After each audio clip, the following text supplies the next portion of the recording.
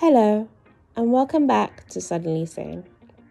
Right, so I'm not gonna do what I normally do when I ghost and say sorry and all of those things. Not because I'm not sorry, I am, but I just find that I need to be more of a repentant apologist versus just saying the apology and then every year ghosting. But yeah, I think anybody that listens to my podcast will know that last year I was doing wedding planning and that took over my life. Especially when it came to podcasting.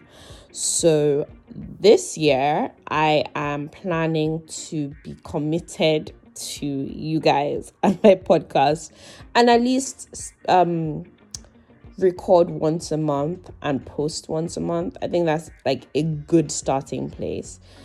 It's going to be a bit different. 60% of it is just going to be me doing what I'm good at, which is talking about different types of relationships, navigating experiences, etc.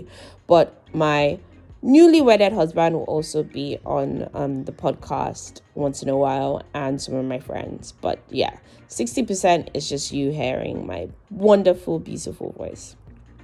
Now I'm going to touch on my wedding experience a little bit in this episode, and I mean a little tiny bit. It was an eye-opener. I really used to think I had a very, very high EQ, so emotional intelligence. I don't.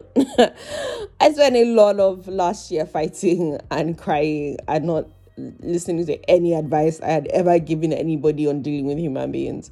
And I find weddings do bring out the most childlike version of you, and I think that was what it was. I don't think I was a bridezilla per se. I just think I had very, very strong opinions, and that sometimes clashed with certain family members.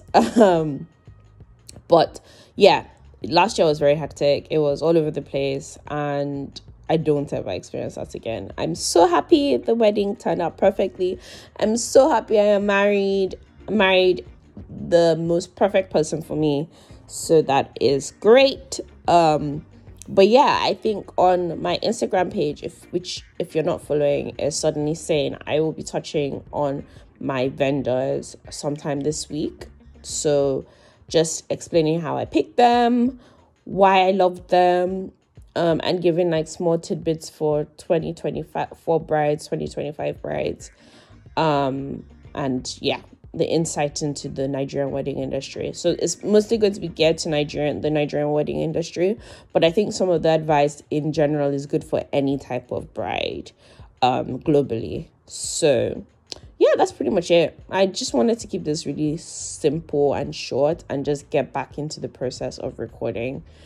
But yeah, Happy New Year, guys. I hope this year is filled with a lot of God's blessings and that all of our Delulu comes true.